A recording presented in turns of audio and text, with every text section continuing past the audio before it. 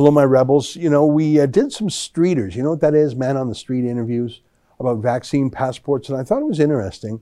So I put my thinking cap on and I came up with 10 questions that I think we should ask anyone on the street or in public office about vaccine passports. 10 basic who, what, where, why, when questions. And that's my show today.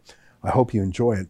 Before I let you listen to that, let me invite you to subscribe to the video version of this podcast. Just go to rebelnews.com and click subscribe. It's $8 a month, not much. You get the video version of this and Sheila Gunn Reid's show, David Menzies' show, Andrew Chapados' show. And you get that just by going to rebelnews.com. You can get the whole year in advance too for just $80, so that's a savings. All right, here's today's show.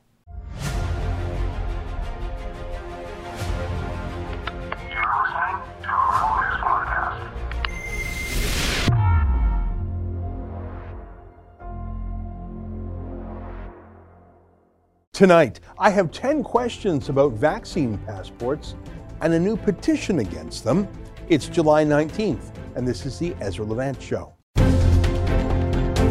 Why should others go to jail when you're the biggest carbon consumer I know? There's 8,500 customers here, and you won't give them an answer. The only thing I have to say to the government about why I publish it is because it's my bloody right to do so.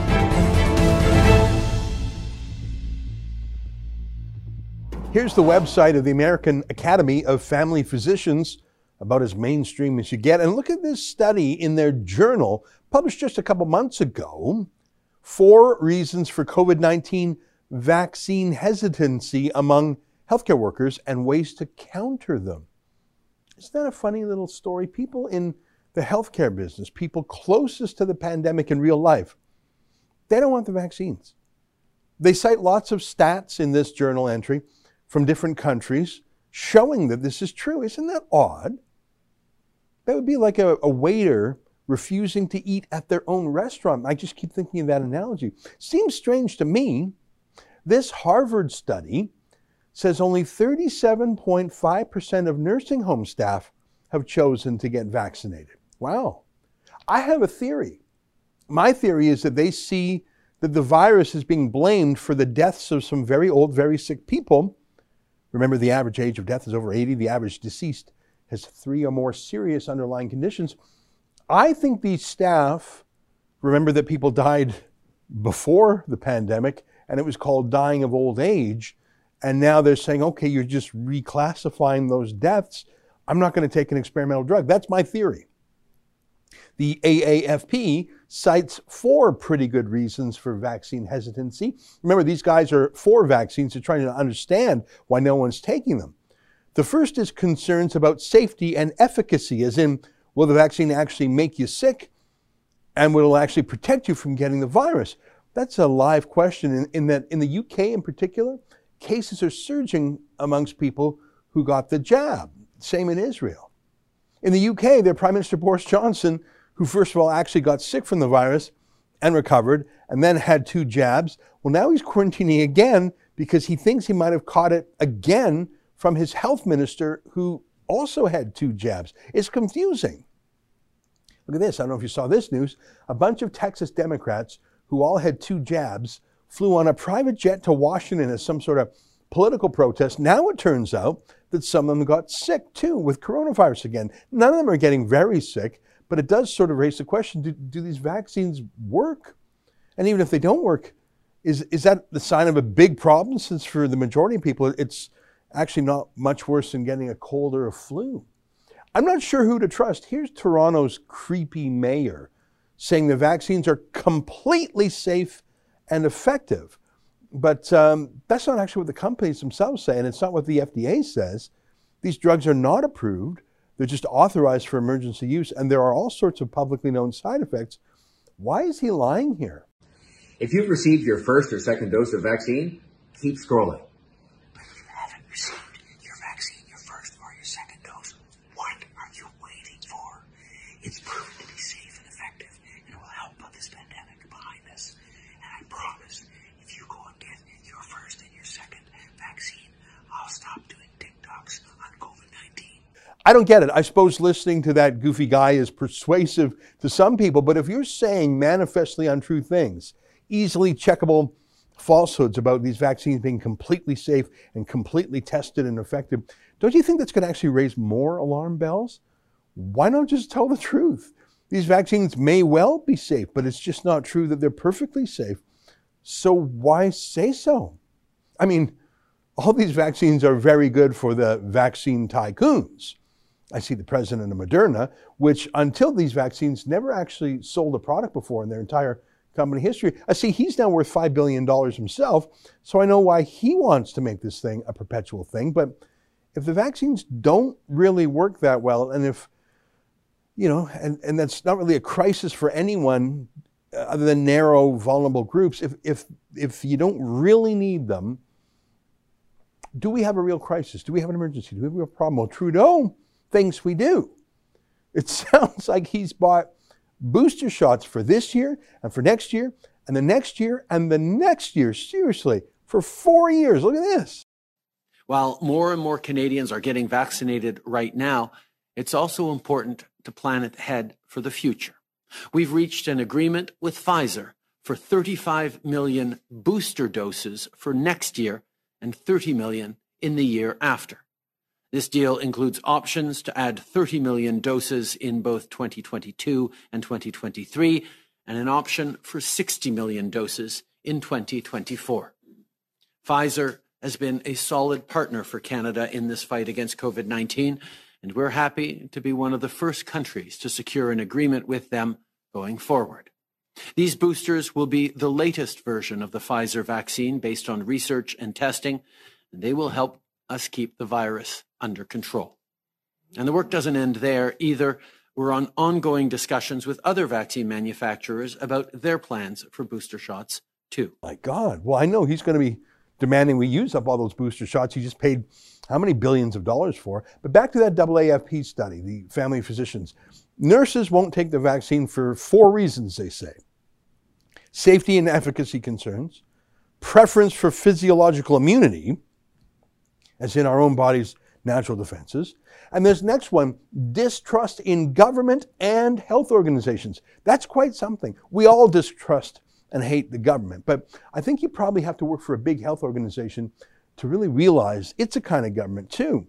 In the UK, they have fetishized their National Health Service, their Medicare, even more than we have done here in Canada.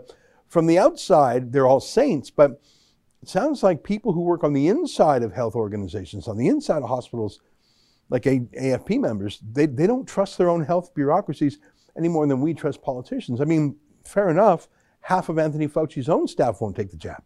Okay, this question, I'm going to go to Dr. Fauci, Dr. Marks, and Dr. Lewinsky. What percentage of the employees in your institute, your center, or your agency of your employees has been vaccinated?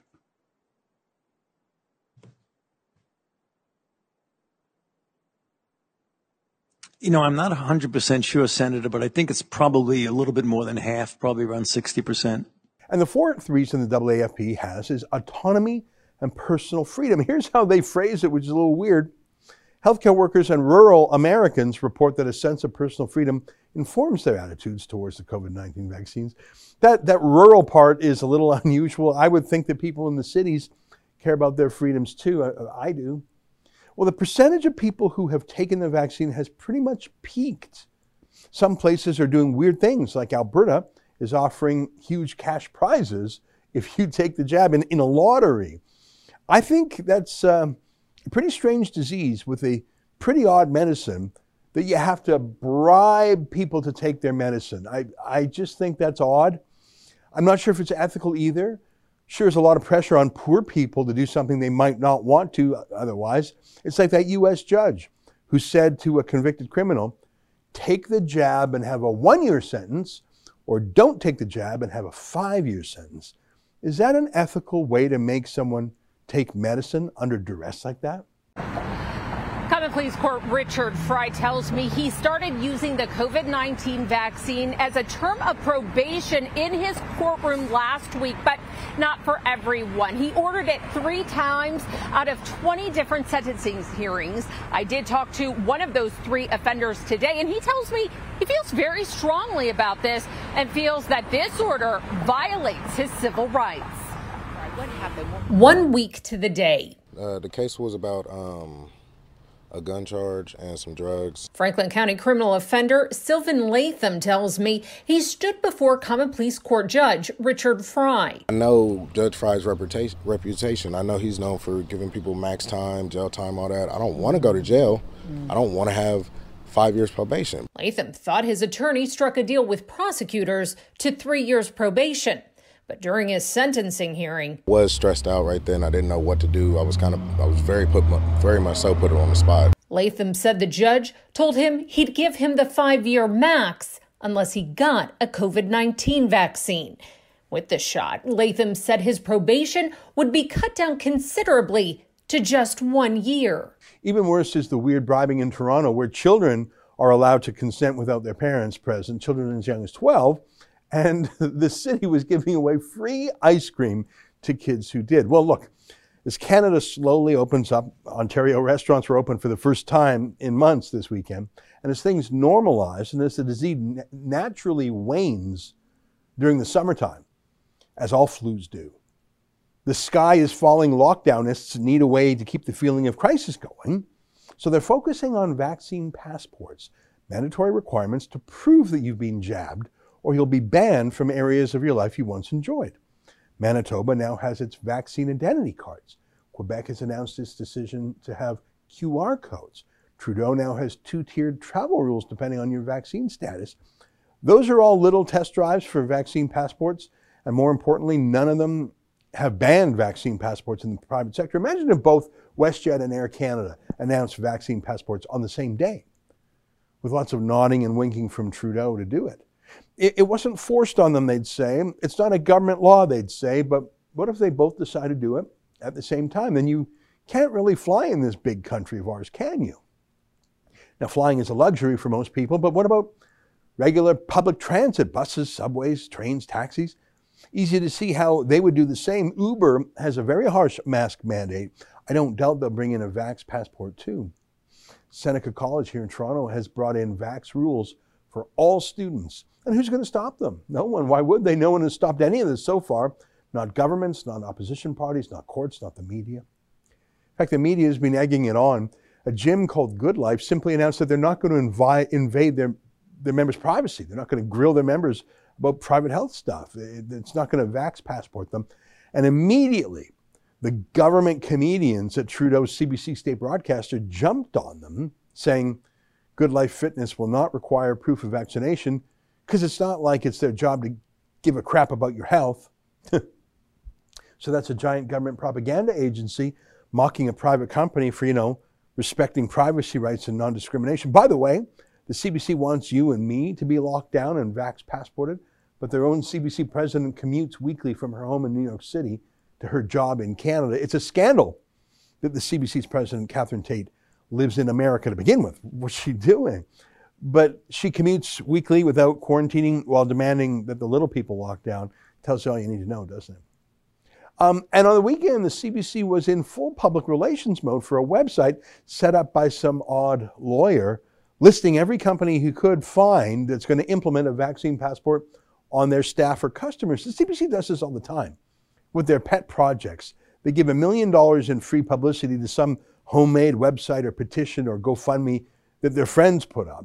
In this case, some lockdown vigilante who wants to enforce vax passports on the world and thinks that every shopkeeper and gym owner and waiter should be able to ask you about your private health information and discriminate against you if you answer it wrong. I think this is the next big battle. You've been softened up for a year by being forced to wear masks, which is the most unhuman, anti-human thing to do. And now some people love wearing masks. Well, now let's see who goes the next step of the way. Over the weekend, we published a few video streeters, as they're called, just people on the street in Toronto and Montreal talking about vax passports. Let me show you a bit from each video. Here's our newest on-air talent, our intern Dakota Christensen. Take a look at this. Would you be in favor of government, mandated vaccination, mandatory vaccination for people?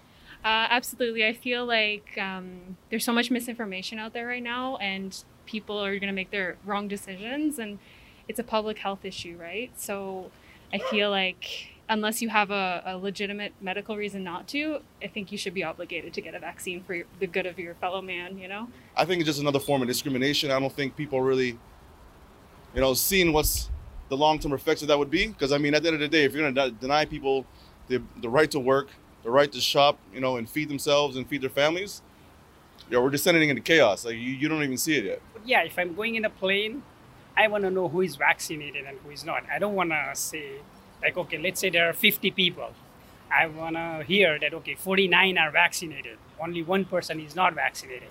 And the person who is not vaccinated is sitting 10 feet from everyone else. So I'm good with that. So that's from Toronto, and here's Alexa Lavoie in Montreal. Je trouve que la vaccination est une solution très, très crédible et essentielle. I don't want to have to do something if I don't want to, but then now I'm stuck in this thing where even if I don't want to, I want to so that I can get back to real life. C'est parce que là, ça va avoir comme beaucoup de répercussions, comme peut-être diviser la société en deux, vaccinés, non vaccinés, et plus diviser que ce qu'on est déjà en fait. Genre, j'ai aucun problème à prendre le vaccin, mais le fait qu'ils forcent les gens à prendre le vaccin d'eux-mêmes, c'est-à-dire ils forcent pas directement pour dire ouais, il faut prendre le vaccin et tout machin, mais c'est-à-dire ils font un truc comme du faux altruisme. Lego's gotta go. Some excellent answers and some terrifying answers. Some people really do want to live in chains, or maybe they think others will be in chains. They'll still be free. I sent a note to our team with some potential follow-up questions for the next time we do Streeters about vaccine passports. I'm just going to read them to you as I sent them to this team. The first one's pretty basic in terms of questions. I got 10 of these. Do you think people should have to prove they're vaccinated before they're allowed to do things in society? Okay, it starts the conversation. Number 2, if the answer is yes, let's see what that means. Should proof of vaccination be needed to ride a bus, go into a store, eat at a restaurant, go to school, go to work, travel, rent an apartment? Let's really think this through. What should people who are excluded do? Where should they go? Should we publicly shame people who aren't vaccinated? What if people can't take vaccines for a medical or another good reason? Should people who have already recovered from COVID and who have a natural immunity, should they be forced to take vaccines too, just to get the passport? Are there other diseases we should also grill people about, like, I don't know, AIDS? If not, what's the difference? How about people who are alcoholics or really fat? Should we shame them too? Ban them from things? If vaccines work, why are you worried about non-vaccinated people? And if they don't work, same question. And lastly, COVID isn't even in the top 10 list of reasons why people die in Canada in any given day. Heart attack, strokes, cancer, and those are all much more deadly, and all of them are connected in part to our health choices, diet, exercise. Should we have the ability to grill people about those private things too? People have already been banned from school, from work, from dorms for not being vaxxed. That's a vax passport and everything but name. I think this is going to get a lot worse before it gets better. I got 5 billion reasons to think so. I want to tell you what we're going to do about it here at Rebel News. First, we're going to keep telling the other side of the story from the freedom perspective, not the lockdownist big pharma government perspective. Second, we're going to try to collect the biggest petition we've ever done, which would mean 200,000 names if we did it. Can we get 200,000 names on a petition at novaxpassports.ca? Let's try. And third, we're going to try to find a great test case to challenge the legality of these vax passports from a privacy and human rights point of view. So, number 1, journalism. Number 2, the petition. And number 3, a legal challenge. I want to find the best case, though, for that. If you're interested in this, go to novaxpassports.ca and sign your name, and we'll keep you posted on what I believe will be the big struggle of 2021. Thanks.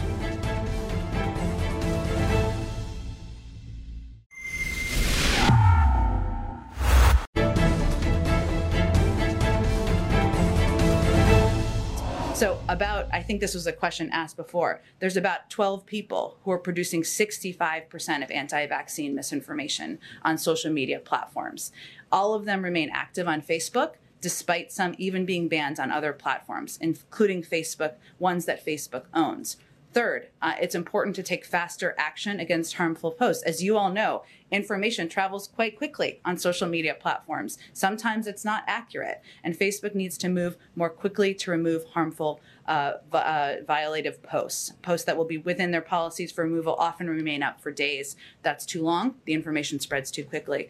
Finally, we have proposed they promote quality information sources in their feed algorithm. Facebook has repeatedly shown that they have the leverage to promote quality information. We've seen them effectively do this in their algorithm over low quality information, and they've chosen not to use it in this case, and that's certainly an area that would have an impact. So these are certainly the proposals. We engage with them regularly, and they certainly understand what our asks are. That's Jen Psaki, the spokesman for Joe Biden, saying the quiet part out loud. The U.S. federal government is now telling the big tech giants what are or aren't problematic ideas, not criminal ideas. I believe there should be some regulation of the internet in the same way there's some regulation of real life. If you commit a terrorist act, if you utter a death threat, that could be a crime in cyberspace as much as it is on a telephone or in person. But these aren't crimes. This is a call for censorship. The modern town square is owned by a handful of oligarchs in Silicon Valley. That makes it easy for censorship to be done at a stroke of a key on a keyboard. It's like living in a company town if you're a minor, except for the company town is the entire world. Well, Facebook is a leading censor, and we know this not only from our own experience at Rebel News, but from talking to the Facebook whistleblower. You'll recall we interviewed him shortly after he left one of Facebook's censorship factories in Arizona, a company called Cognizant that had hundreds of censors working around the clock, censoring not just American news, but from their Phoenix headquarters, censoring the 2019 Canadian election. That Facebook whistleblower, Ryan Hartwig, joins us now via Skype. Ryan, nice to see you again. It was a bombshell, your revelation that Facebook actively censors politics, but it doesn't even seem controversial anymore. Everyone's sort of acknowledging it, including the White House. Yeah, and that clip you saw with Jen Psaki is really shocking, because she even admits that Facebook has the ability to promote certain quality content. And that totally flies in the face of the original intentions of Section 230, because they should only be able to restrict, lewd or content that's damaging, that's harmful. Well, and of course, that definition of harmful is left to Facebook's imagination on how they define it. And that what she just said, that could be used in Trump's brand new lawsuit, because his lawsuit argues that Facebook is receiving instructions from the White House, and that's even clear. That's much more clear now. Jen Psaki mentioned proposals. They have proposals for Facebook.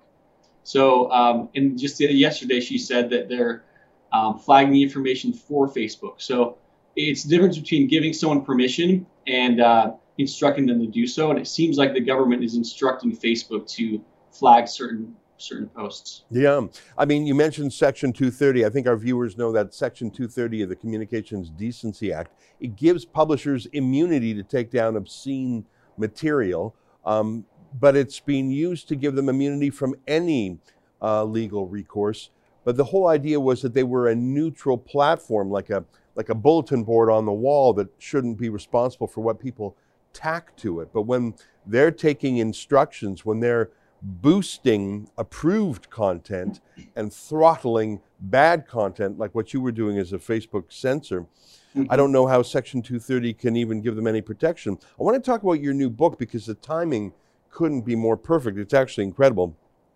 The book is called Behind the Mask of Facebook: Learn How to Fight Big Tech Censorship to Protect Free Speech. And the book is on pre-order now.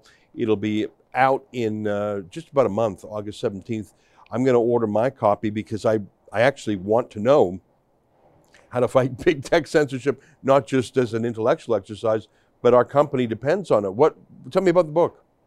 Yeah, it's so the book is basically my analysis of all the policies that I studied at Facebook. So I studied Facebook's internal policy documents for 2 years, nearly 2 years. And so it's some of it's really deep analysis, which is good because we want to know the details, the juicy details. But it's also fun. So there's a chapter called Trump Humpers and Feminazis, Facebook's slanted approach to bullying. But it really just gives it's kind of that narrative of me. I'm going into this job, kind of a naive about what I would experience, and I grew up very religious, and here I was exposed to the most shocking content in the world. I had to see cartel videos, beheadings, child nudity, pornography, bestiality. So that's one aspect of it. But the other aspect is on a global scale, Facebook is censoring this political content. They're having us flag trends, including in the election in Canada with Jagmeet Singh, and telling us to look for hate speech about Jagmeet Singh. Yeah. And so that's the book, Behind the Mask of Facebook. My co-author, Kent Heckenlively, is a renowned author. He co-authored with Judy Mikovits, Plague of Corruption. So yeah, I'm super excited for the book. I just really wanted to get the story out there, and I hope it can be used in future lawsuits and battles against big tech.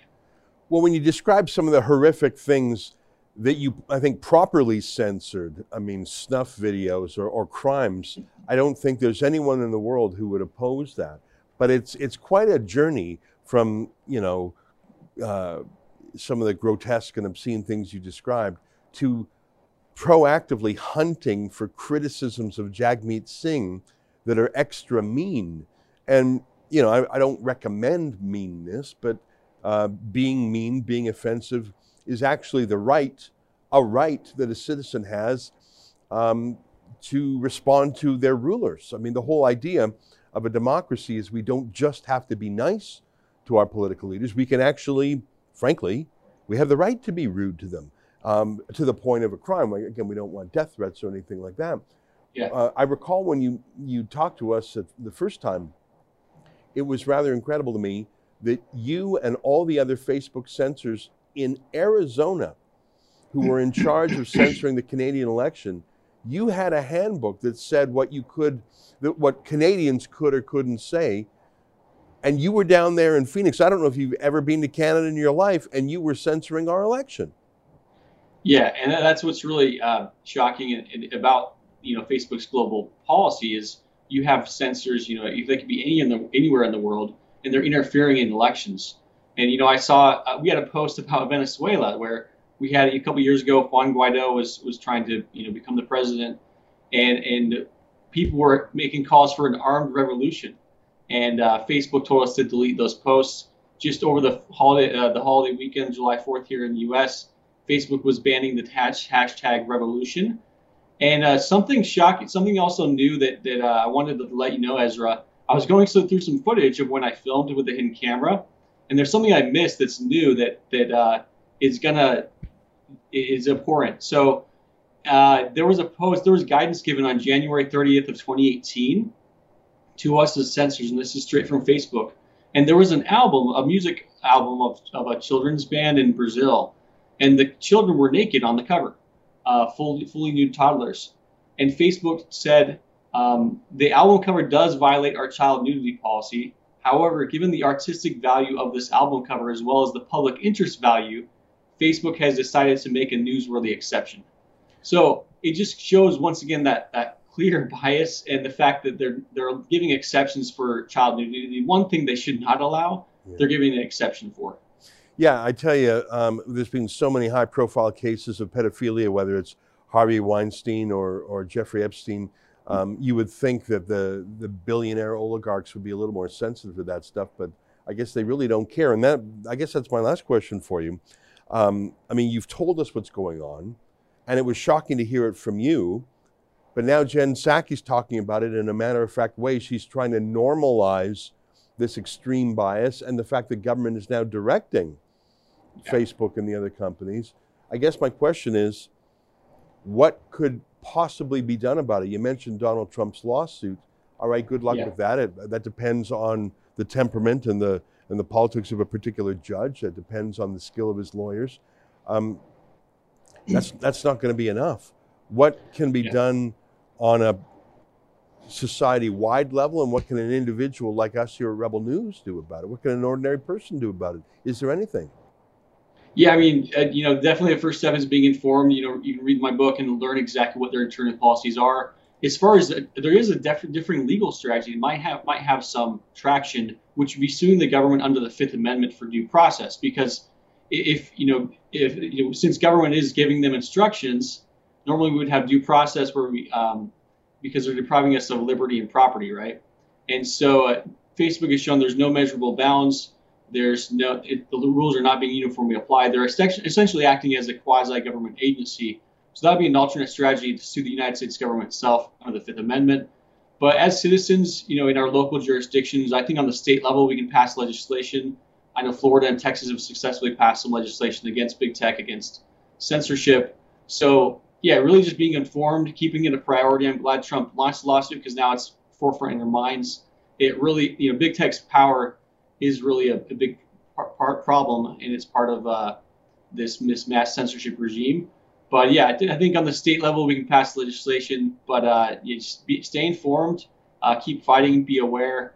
I know Canada might have some legislation in the pipeline regarding censorship that's even worse than what we have, but here in the U.S. But I think there's some hope. There's a glimmer of hope. I'm glad that Trump is leading the fight, and there's a lot of options open to us right now. Well, I'm not quite as hopeful as you are. I do think that it can fall to some of the states, especially Texas and Florida, who have governors who seem to be digging in on this.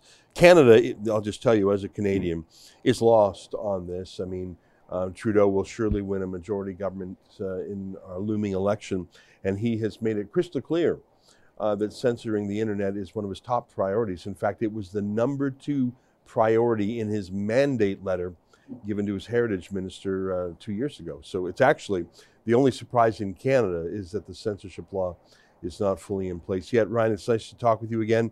Good luck in the book. Just one more time for our viewers. It's called Behind the Mask of Facebook, Learn How to Fight Big Tech Censorship to Protect Free Speech. I don't think we quite have the full answer yet, but I look forward to your book. Thanks, Ryan. Yeah, thanks, Ezra. All right, there you have it. Ryan Hartwig, one of the whistleblowers who showed us how Facebook down in Arizona was censoring the Canadian election. Stay with us more.